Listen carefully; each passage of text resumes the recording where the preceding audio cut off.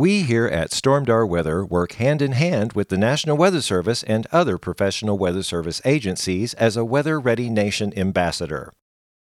We are avid weather enthusiasts who have studied the likes of Mother Nature for over 30 years.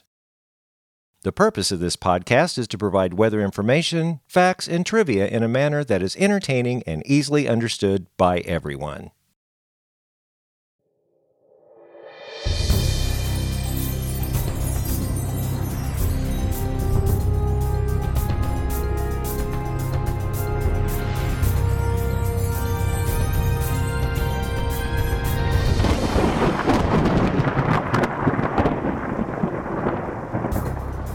Well, hello and welcome back to the Stormdar Weather Podcast. This is episode 41, and this is our special episode. We've got a very special guest joining me and Corey today. It is the return of meteorologist Mike Griffin. Hey, Mike, welcome to the podcast. Hey, thanks for having me again. Hey, no problem. We had some technical difficulties to get you on here, but you're joining us via FaceTime audio from Cleveland. Yeah. Wow. Yep. Well, just a reminder, our viewers or our listeners, that last time you were here, it was July 19th, and there was a megaton of severe weather going on. And we're glad to have you here. And I don't know if there's megatons of severe weather going on now. How about up there in Cleveland? No, not up here. We were kind of watching the system that's moving across the country right now, but we didn't get unstable enough for it to cause any severe weather. They had some really big tornadoes last night down in like Mississippi and Tennessee and Alabama. I was watching some of the radar coverage, and there were some distinct supercells down there in the Mid-South. Well, I wondered if anything was going to happen because, they had the enhanced risk out, and I saw that thing, it swept through early, about noontime here in Branson, and it was going towards Tennessee and Kentucky, and I thought, well, I don't see anything down there, and sure as anything, man, it started popping. That's crazy. Yeah, it really got its act together shortly, late evening and during the overnight hours. I mean, I was up late last night. I was watching TV, and I was just kind of flipping back and forth from the radar, and I was like, wow, Nashville's getting hit, and all the way down to Huntsville, and all the way down to even Jackson, Mississippi. So they had several tornadoes confirmed by reports and radar. Yeah, I was watching some of those TVS signatures out on radar last night too, and I thought, holy cow, that's that. And I mean, is that kind of unusual for this time of year, or? Well, no. I mean, typically there's a late fall to early winter season time frame where you get some more active weather, kind of like the transition when you go from winter into spring. Springtime, we get the nasty severe weather outbreaks, and then when we have a fall, sometimes we get these fall systems that do the same thing, kind of like what we see in the spring.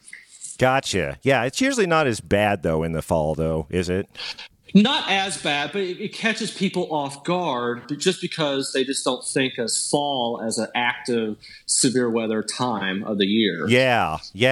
And we do, and especially in the South. I mean, they're still in that warm area, and then everything starts coming down, the cold's trying to take over, and you got these dynamics going on.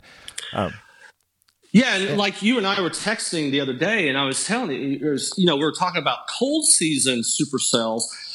When you get severe weather in the cold season or fall into winter, you don't need as much instability as you do in the springtime. Thunderstorms just don't need a lot of energy to cause severe weather. If you what we call a high shear, low instability type setup, usually gets those sneaky tornadoes to happen. Oh, that's right. That's what you were saying the other day. And I mean, high shear. I mean, there's like tons of stuff going on upstairs at that point.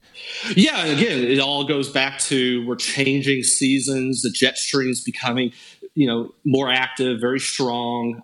We're getting the changing of the air masses because we're going from warm season to cold season. And so with that changing weather pattern, usually we get a lot of shear, a lot of wind, a lot of dynamics. And so it doesn't take much to get this severe weather to happen. Oh, yeah. And we had some really interesting happen. Was it a couple of days ago, Corey? Was it where we had they were talking about, scattered activity, maybe some thunder or whatever. And the sun was kind of out and some, nice altocumulus clouds going by, and then pockets of these little bitty cells that have some lightning in them, and we were getting hail reports. And so I was trying to explain to everybody, well, the freezing line is way lower now. Yeah, and that goes back to the point where in the cold season, or as we transition into the cold season, the altitude or the level of the cold air in the atmosphere is lower. That causes the freezing line to be closer to the ground. And so it doesn't take much for a thunderstorm to get up there and get into that cold air and cause ice, hail, or even graupel. Yeah. Well, we had a graupel report earlier that morning. I'm not sure where that came in to the northeast of here, I believe. But people don't know what to really call that. They're going to call it hail or sleet. So we kind of get out the old graupel definition every now and then. Graupel they don't use very often. Yeah, it's a very tricky, very confusing weather term, but it's not exactly. Sleet is when rain droplet falls out of the cloud, or not a rain droplet, but a snowflake falls out of cloud. It melts, but then refreezes on its way down. Hail is where the hailstone or the droplet goes up in the storm, comes back down, goes up, back, go up and down until the updraft can't handle it anymore and it drops to the ground. Graupel is where it's the colder layer, or the freezing layer, is lower to the ground, and so the precipitation is just kind of a mushy, icy. I call it like those. What do you call those dipping dots? You know what I'm saying? Oh, yeah. It's like mushy, wet hail or ice, but it's not really it's not the same process as a hailstone. It's not the same process as a sleet. Yeah, and that's what we try to explain to people, because I think someone was saying it was sleeting. It's like, well, no. I mean, technically, yes, they are frozen droplets of water, but the development process completely changes, the definition of what you're getting. Sure, and since like I said, it's easier in this type of fall to early winter to get these this graupel or these instability showers that pop up. They might, lightning comes from ice in the cloud bumping against each other, ice particles, and so and since you have colder air aloft, you get more ice up there in the cloud. We get some of this lightning and then and some of this graupel or mushy hail type reports. Yeah, I always tell people, if you take a Q-tip and you cut off the little cotton ball part at the top and multiply that by 1,000,000, you got these little cotton ball type of, the texture of it's kind of like, that's graupel, basically. Yeah. You don't get it in the springtime. You really don't get it in any other season except fall is when we get this graupel. So nice. Oh, they call it poor man's sleet, I think is what the nickname. Yeah, I think that's the nickname.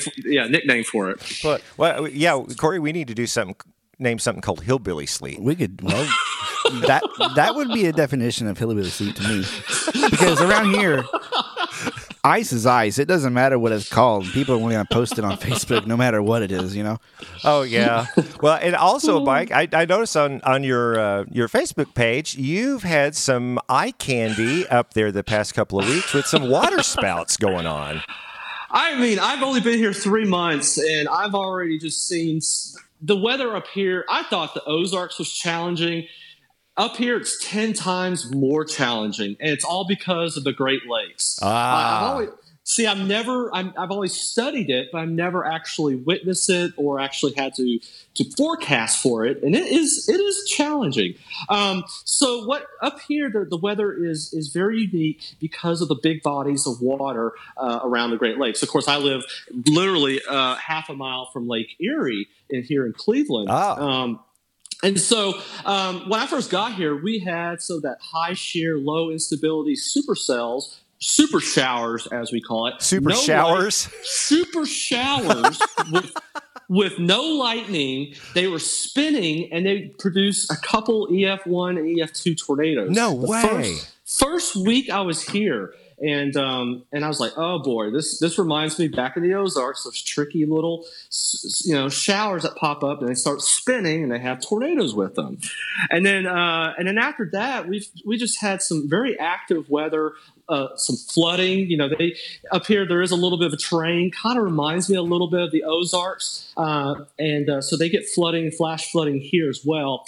And their season, they have waterspout season here. I never heard of this before. And so when you think of a waterspout, you think of Florida, the tropics, Right, yeah. Yeah, you've seen the pictures off of the beach, But no, here they have waterspouts for a different reason, it's a different type of waterspout. Down there, those are tropical waterspouts. Here, they have instability waterspouts where the lake, their fall season for waterspouts is late August, September, and October. And so the lake is still in the 60s or 70s. It's a very warm lake.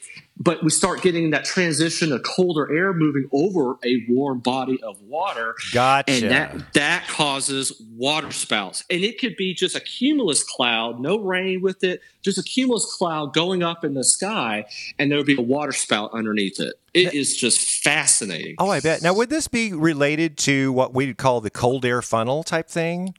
Yes, very similar to a cold air funnel where you have that instability of colder air aloft over land and underneath a cold pocket, or we call it the cold low pressure system, you can get some of these cold air funnels. Now, those rarely touch the ground, those cold air funnels. Right, yeah. Here, the instability is very similar dynamics that's going on, but it's using the energy from the water, and so it's actually making contact on the water and swirling water up in the sky. Gotcha. It's kind of fascinating. Well, that really makes sense what you're saying, because if the water temperature is ripe, in 60s and 70s, but you get 30, 40 degree wind coming off of that thing, the heat itself is just going to catapult that cold air way up in the sky.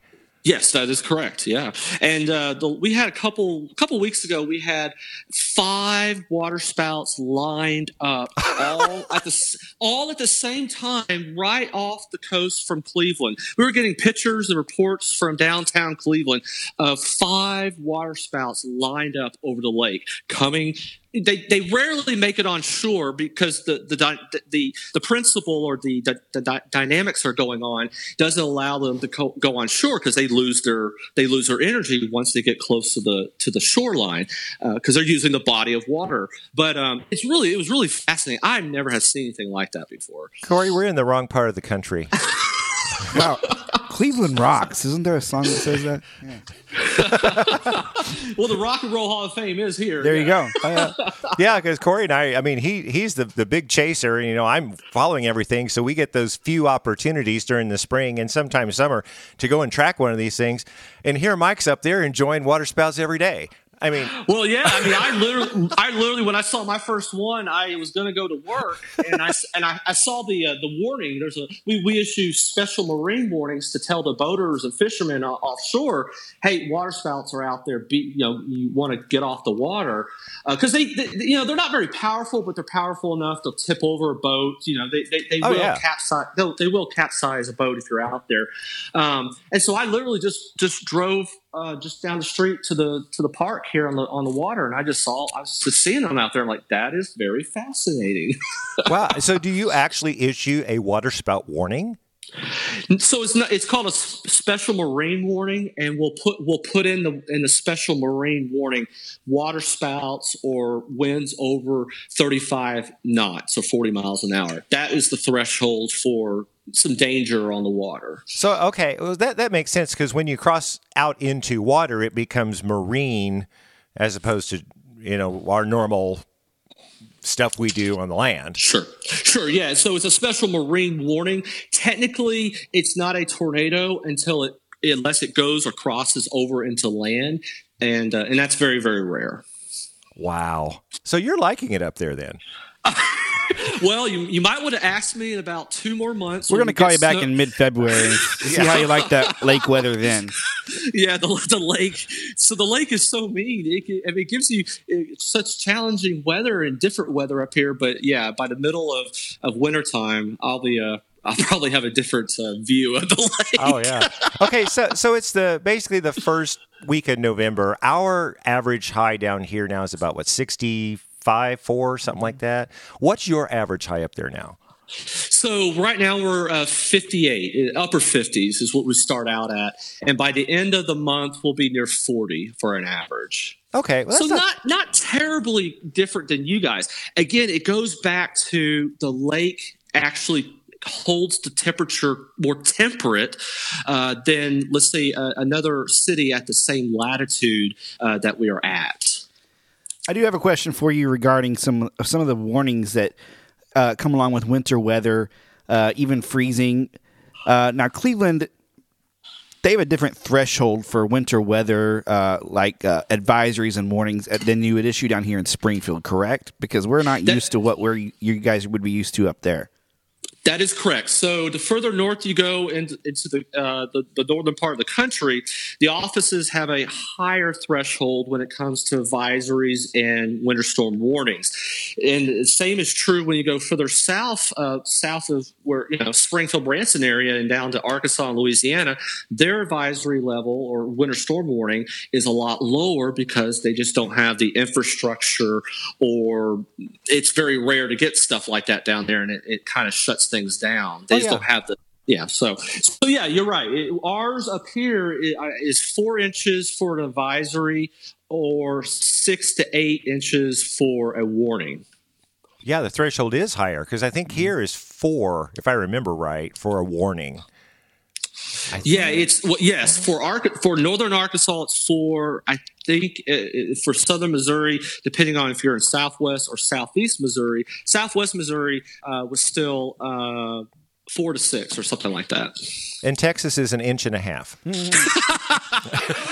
No, just a snowflake. Yeah, they do not know what to do down there. God love them, Milk and bread. Get the milk and bread. Well, and that's the other thing about being in a tourist town in the middle of the country. We get people from Ontario. I see lots of Ontario license plates around here, and lots of people from Iowa and some people from Texas. So if we get any type of winter weather, even if it's a winter weather advisory, would just, be kind of careful out there. The people from Texas are going 3 miles an hour and going, what do I do? What do I do? And the people from Iowa are like, So it's very fascinating to see the difference of where you're from. You're pretty used to, driving on, Ontario. Come on. I mean... And now Mike, he's a Texas boy living in Cleveland. So I know, and I've gotten plenty of jokes about that. Oh, yeah, they're like, Oh, I love it. Well, hey, I mean, here's what's on everybody's mind, and I'm going to start it out by saying the new ENSO comes out. That's the El Nino Southern Oscillation or El Nino thing, comes out on the 9th, and Corey and I are getting ready to prepare our Winter Weather Outlook 2018-2019, which will hopefully be out in a week or so. Now, we have been seeing all sorts of different kinds of scenarios. I mean, a couple of places have saying, colder than normal and snowier and whatever. And then the CPC, Climate Prediction Center, comes out and saying, man, it's probably going to be a little bit warmer. And, so we're just trying to do research. What do you think about the winter weather outlook of this year? So the latest I was looking at or reading about was we're still on target or high likelihood of going into an El Nino pattern by the winter time. And meteorological winter starts December 1st. December, January, and February is meteorological winter.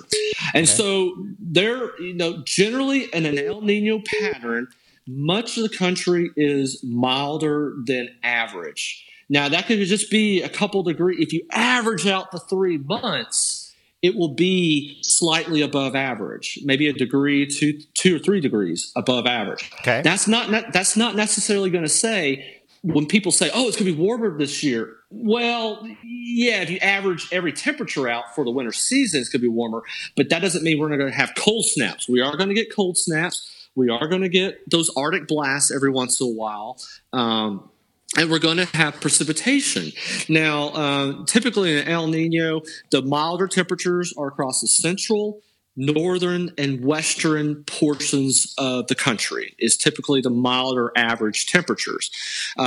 Precipitation-wise, it's more precipitation or higher than normal or average precipitation from California through the desert Southwest into the southern plains and the Gulf Coast region.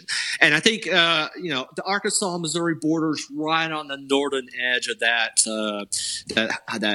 above average precipitation. Usually the stormy weather patterns will come along the southern jet stream along the southern United States. That's why there's higher precipitation or higher than normal rainfall or snowfall or ice. So typically El Niños give a lot more active weather than a La Nina for the country. So just keep that in the back of your mind. Well, yeah. Now, please correct me if I'm wrong, because I always get this mixed up. but it's either El Nino or La Nina. I think it's El Nino. If we get there's like a low that develops in the Gulf of Alaska or somewhere off the West Coast, and that counterclockwise trajectory, the wind flow, bring that more, shoving it into the California area. And that's why it's usually wetter, and then that translates across it. Do I have that right? Yes. So basically, So the upper level wind patterns cause a big trough over the Gulf of Alaska. And that jet stream comes into the western coastline and constantly brings moisture and milder Pacific air across the western and northern portions of the country. Gotcha. And the southern jet stream breaks off of that, and we get these southern track storm systems that go from California all the way to Florida or Georgia. Now, typically in an El Nino weather pattern setup, we see more instances of heavy rainfall due to the milder temperatures. We also see better severe weather chances for the southern United States. That was my next question. Yeah, the severe for the southern, right? Yeah, from Texas all the way to Dixie Alley, basically is a prime target for a little bit more active severe weather. And also, got to keep it in mind when we have those southern storm tracks. Like the Ozarks, they're on the northern side of those usually. And if you get a little cold air filtering in, you can get some ice and snow. Yeah, probably more ice, I would imagine, because if you've got that warm surface air coming up, breaching north, and you get the cold air on top of that, we're going to get, or is it the other way around? No, cold air underneath it. That's what it is. And then that will give us more of an ice thing.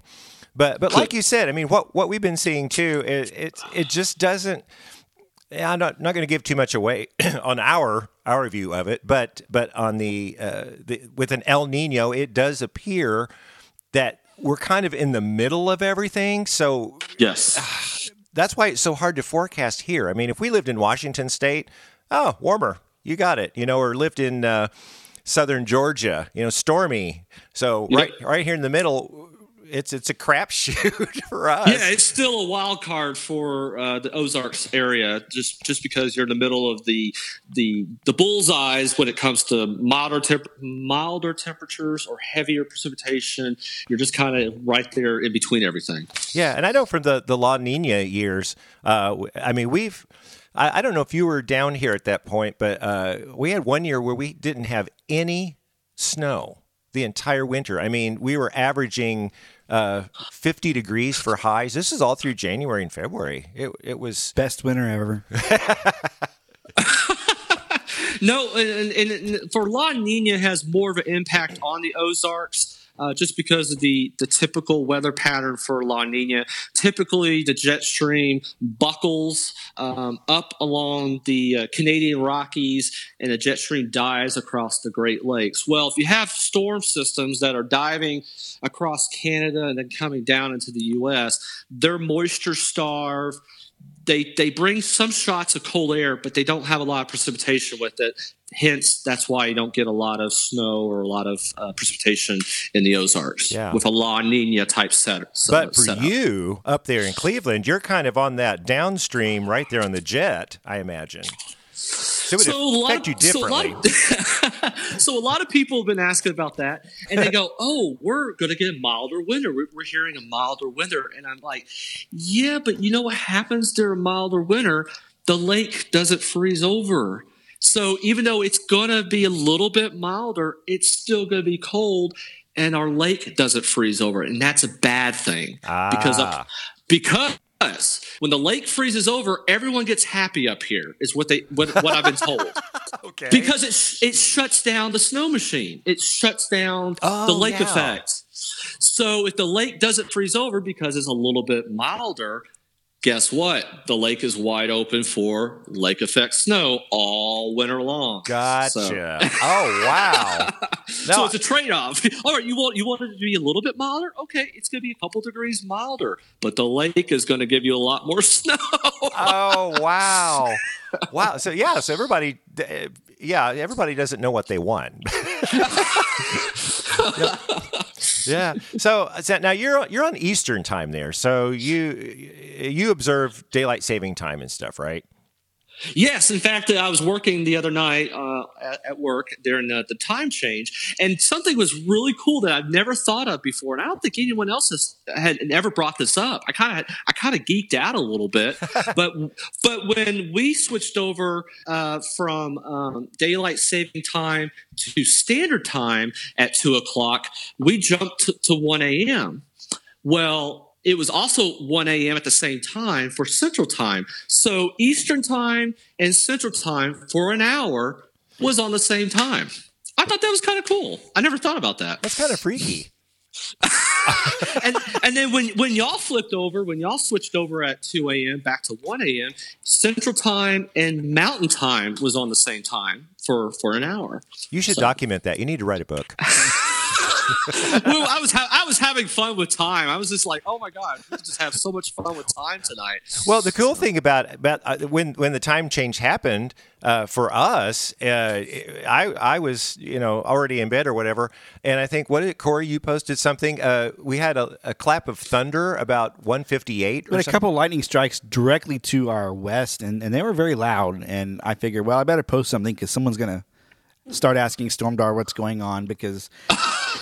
And sure enough, I had a lot of reaction to that, but it lit up my bedroom, and it was about 15 minutes before the time change, so I just sat around and waited and watched my phone switch back to 1 o'clock. I didn't have anything better to do, so... Yeah. That's probably going to be a headache for you guys, because if you're posting something, you have to delineate,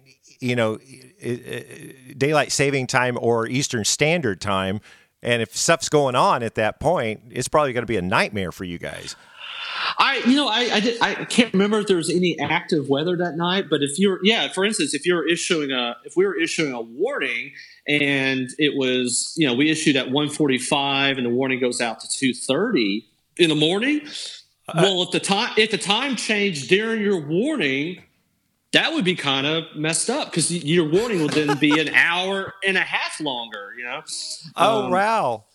Because if we issued a warning, if the Weather Service issued a warning at 1:50 in the morning, and then 10 minutes later the time changed from 2 to 1, well, that warning just got extended an extra, Oh yeah. You'd have to say issued at 1:50 daylight saving time and expires 1:30 standard time. Oh my gosh, oh my gosh, that is crazy. I love it. Well, I hate to bring this up, but we're starting to deal with it again. The hypers are out there. They are out there again, and I think I sent you my preliminary song. I did send that song to Mike. Yes, good. Yes, you did. It was not finished, but yeah, I think Corey's going to whip up something really cool for that. But when we get something as bizarre as what we saw the other day from that one, I won't say the name of the source because it's, and I don't want to throw anybody under the bus, but I really want to say it. Calling for 6 to 12 inches of snow for Kansas City Wednesday night into Thursday. Really, guys? Really? Did it happen? Not yet. And here's something I'm noticing. First we had the hypers, the weather enthusiasts that were doing this, and they were reading the models, and they were posting early models and getting tons and thousands of shares. But now I'm noticing respectful television meteorologists from both Tulsa and the Oklahoma City TV markets. They're doing the same thing, and a year and a half ago and 2 years ago they were bashing those same people for doing exactly what they're doing now. So they just want the likes on their Facebook page as well. They see how many likes these people are getting, and they're getting them now too, I guess. It's all how you word it, I guess. Yes, it's all about how you word it and how you share that information, because I was on one of those sites and I kind of told them this is really irresponsible because you are confusing the public, and they're thinking this is going to happen. You need to make it very clear that this is not forecast. This is going to fluctuate, change. It may not even be anywhere close. But if you're going to show that type of graphic, if you're going to show that type of data and not have an expert, person that's been looking at this for years or have been studying this, don't call this a forecast. That's the thing. Make that very well known that you're just sharing something, but it's not a forecast. The last one I saw, they had a headline in all caps at the beginning of their post that said winter weather alert. And it's like, alert? No, that's not. We shouldn't be using winter weather alert. No, and that's kind of borderline, causing a lot more confusion. Correct. People see that and they see that wording alert. They kind of think it's an active or legitimate alert, and it just causes confusion. No wonder everyone thinks the weatherman get it wrong, because they see so many different variations of a true forecast, thinking that they're getting the right information. I tell people all the time, you can look at whatever you want. Just try to get your weather information from a reliable source, a trusted source, someone that is degreed and certified, someone that actually, does have, the right skill set to give you that information. Right. And it goes back to what we always say. You cannot look at a GFS 300-hour forecast and call it gospel. You cannot do that. And we talked about this last time when you were here with us live. You cannot do that. Models start diverging, about in the winter, about 5 days. But, 7 days out, you just kind of look at it. But 300 hours, come on, guys. And I understand what they did, because I was looking at it too. I mean, I think it was like 300-hour, forecast, and the GFS was painting this huge dark blue all along just north of I-44 and crazy. And now it's not doing anything. So you cannot rely on that. No. You can. The best thing to do is, if you're going to do stuff like that, don't cherry pick the worst outcome. Be responsible. Say, okay, this particular run shows this, but the run that happened 12 hours ago didn't have it there. So explain that uncertainty.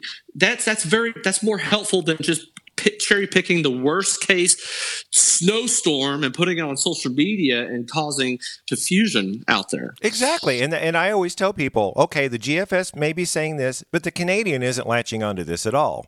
And the NAM isn't saying it. So we can't take the GFS, you know. And I always tell people, when you get like 4 days out and basically all the models are saying the same thing, well, then your confidence ratio goes way up at that point. Yes, it does. Still not 100 because it's 4 days out, but you know they're all, you know, like you said, each model has a little different spin on how it comes up with a solution. But if they're all saying that, you can start raising. We call it raising our eyebrows, you know, and looking at it.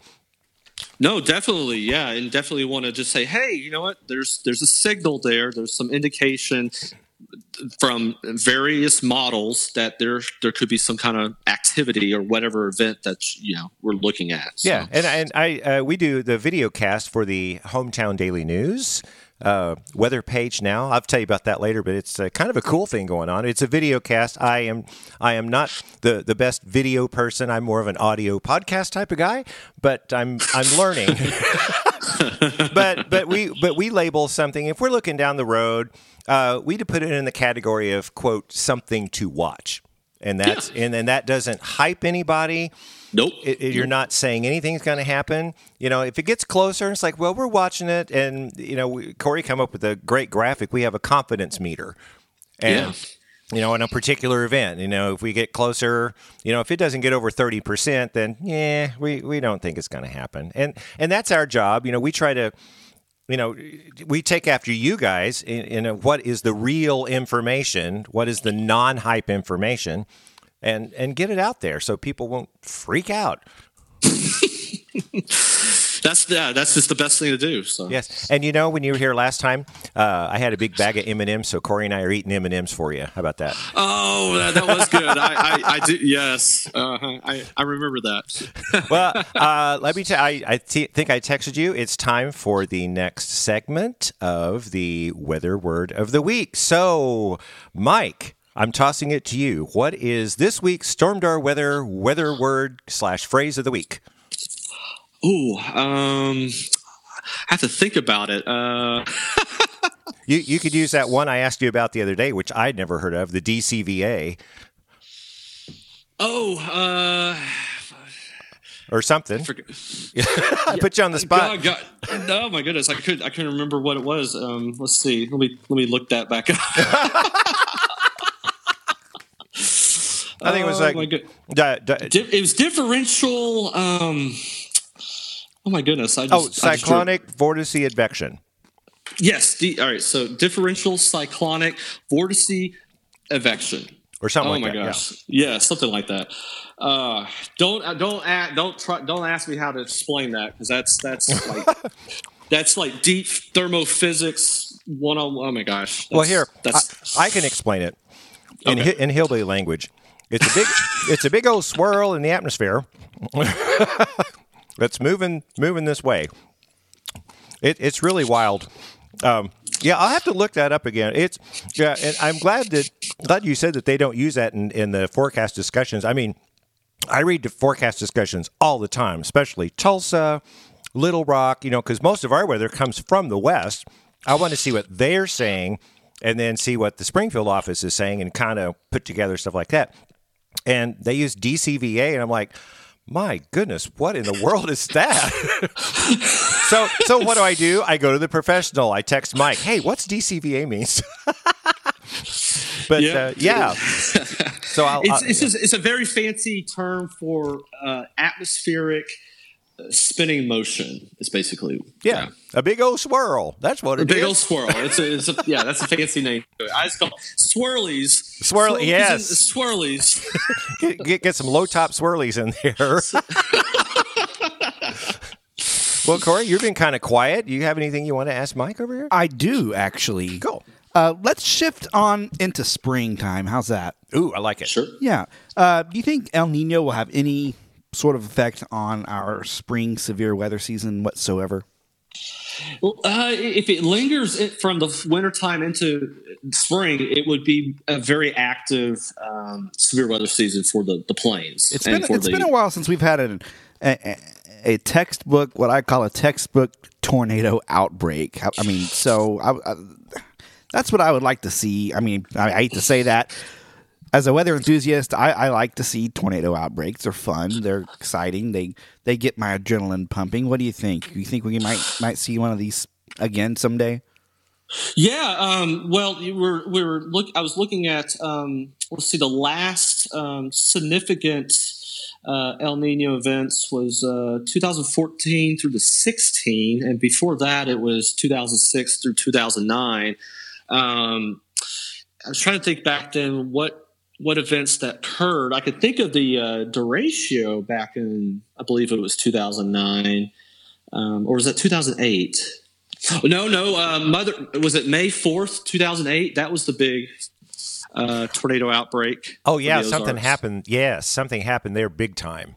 Yeah, so El Niños can be very active for the southern and central United States when it comes to springtime activity. Yeah. What do you think about the reports I'm reading online about Tornado Alley shifting to the east? What do you think about that? Ooh, and someone else asked me about that the other day. There has been some evidence that it has shifted a couple hundred miles off of the high plains. Now, not to say that the high plains don't still get tornadoes. It just seems like lately everything has shifted eastward, and just because of the moisture you got when you have tornadoes, springtime tornadoes, you have to have that low level humidity, that low level moisture coming in from the Gulf, and we kind of seen everything kind of shifting a little bit further east than what it has been, 10, 20, 30 years ago, 40 years ago.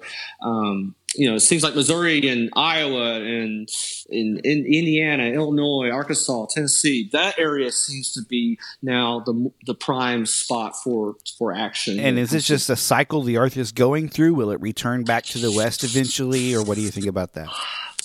That part I do not know, because I don't. I'm not a climatologist, so it would go back to if it would all have to go back to studying the overall climate. I hate to use that word, climate change, but if this is a temporary thing or if this is going to be more permanent, I don't know. I'm not that type of expert. Well, yeah, that makes sense, because even though we all know the Earth is warming, I mean that's documented, and we're having melting of the ice caps a little bit, and things are changing. That's going to shift the whole weather pattern globally, all around. So that would make sense. But when you heat up the atmosphere, when you warm up the atmosphere, you like you said, you are getting more moisture in the atmosphere, and that does cause more significant storm systems. Storm systems feed off of warm, moist air. And so when you have more warm, moist air in the atmosphere because of warming, that goes to say that it's feeding factor when it comes to more extreme events. Hurricanes, just major flooding. There's parts of the country that have had 1,000-year floods, but they're having them more frequently. Just things like that. We're starting to notice those bigger events occur. Well, just look how fast how Michael was a tropical storm, became a Category 4, Category 5 hurricane 36 hours later. Unbelievable. Yes, and I was on a conference call one night with the Hurricane Center. We were listening. We dial in from our office here to listen to the video and the conference call, and even the hurricane experts were surprised. They were surprised how fast. Yes, it was.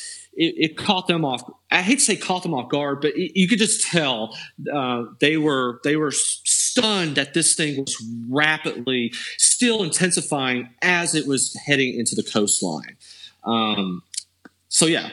Well, and it wasn't even that perfect an environment. That's what that was a scary thing that was pointed out from one of the hurricane experts. The environment wasn't really that supportive for a Cat 4, almost Cat 5 hurricane to slam on shore.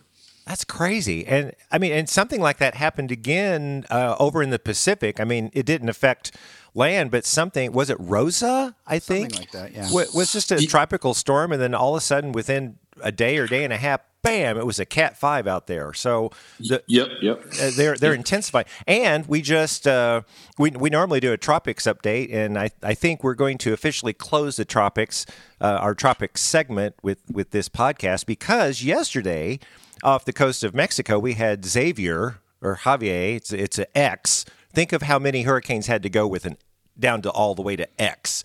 Wow. And it was there yesterday as a tropical storm and forecasted to kind of, diminish to a depression. Well, I checked today and it's completely gone.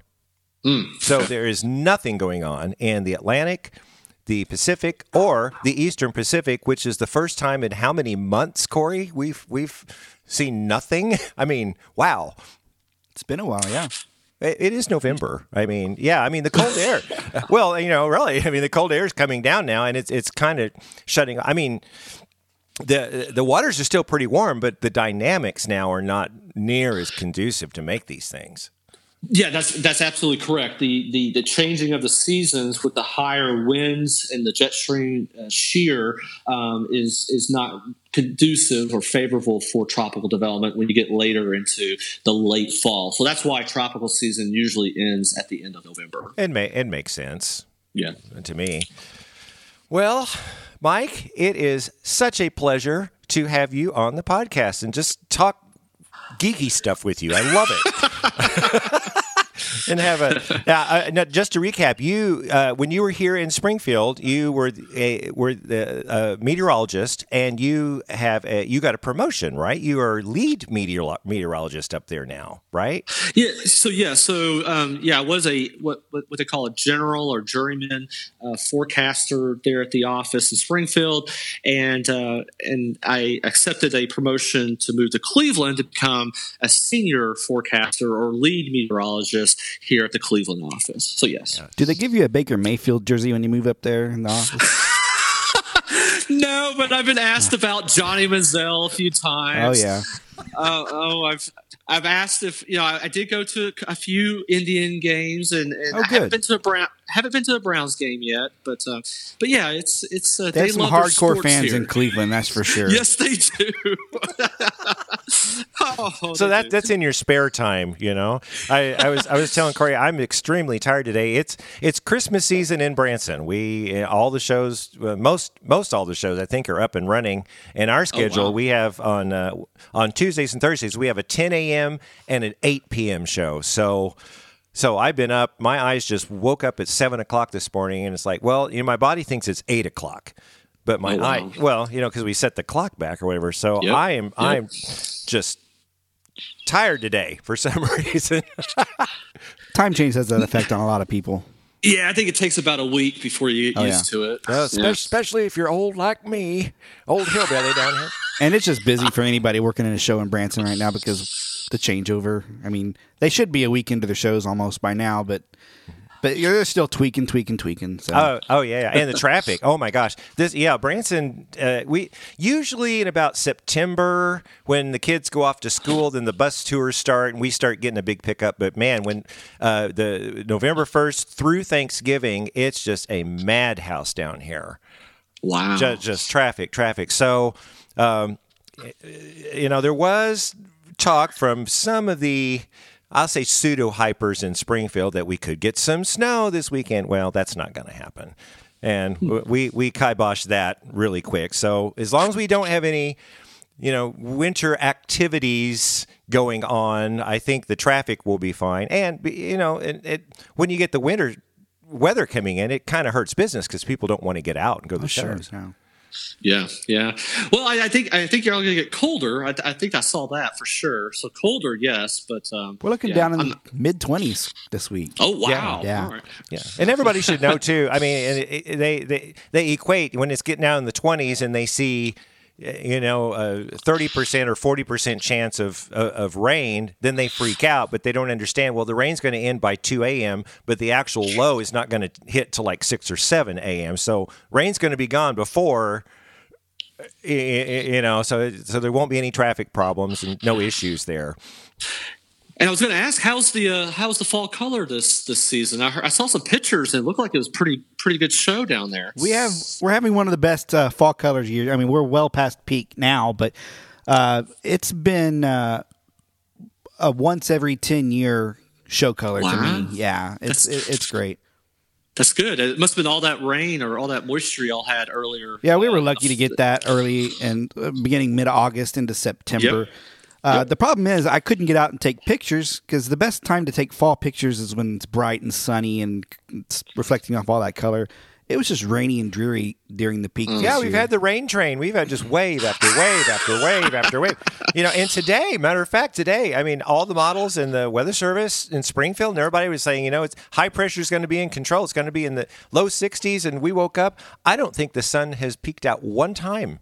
It kind of threw everybody. It wants to. It wants to. The challenges of the Ozarks. And I know. The cloud cover. Yeah. Oh, yeah. And the fast moving system. That's why, we get in this northwest flow in November. Man, things, that's why we're getting these quick hits of rain. There's another weak wave coming through tonight and people will be asleep. It'll rain. And then by the time they get up, it'll be gone. It's just so fast now. This week, for the entire past 7 days, I have 3.15 inches. So it's not too bad. Not too bad at all. Yeah. There was one wave that went through that it really, it wasn't really flooding. It didn't come all at once. It was about 24 hours? It was stretched out. It was a nice soaking rain. I got about 2 inches out of it, though. Wow. Altogether. Yeah, so we're getting our fare of moisture here. Now, what I'm afraid of is if we get into December and then we go through the pattern shift and then the rain turns off. Any precipitation turns off and then it'll get colder. But, again, we're going to have to look at El Nino and see that southern, it's all up in the air. We never know. Well, I think it's about time to wrap this up. But, Mike, man, it's so nice to have you on here. And like Corey said, we're going to call you again and hopefully have you on the podcast January or February to see just how much you really like that Cleveland weather. I think you should do that. I think that would be very fun. Okay, well, let's wrap this up then. Be sure to look for us on Facebook at Stormdar Weather, like our page, and be sure to like or comment on our posts to have them show up in your newsfeed. You can always contact us through our Facebook page or send us an email to stormdarweather@gmail.com. Well, that does it for this time. So join us next week for the next edition of the Stormdar Weather Podcast.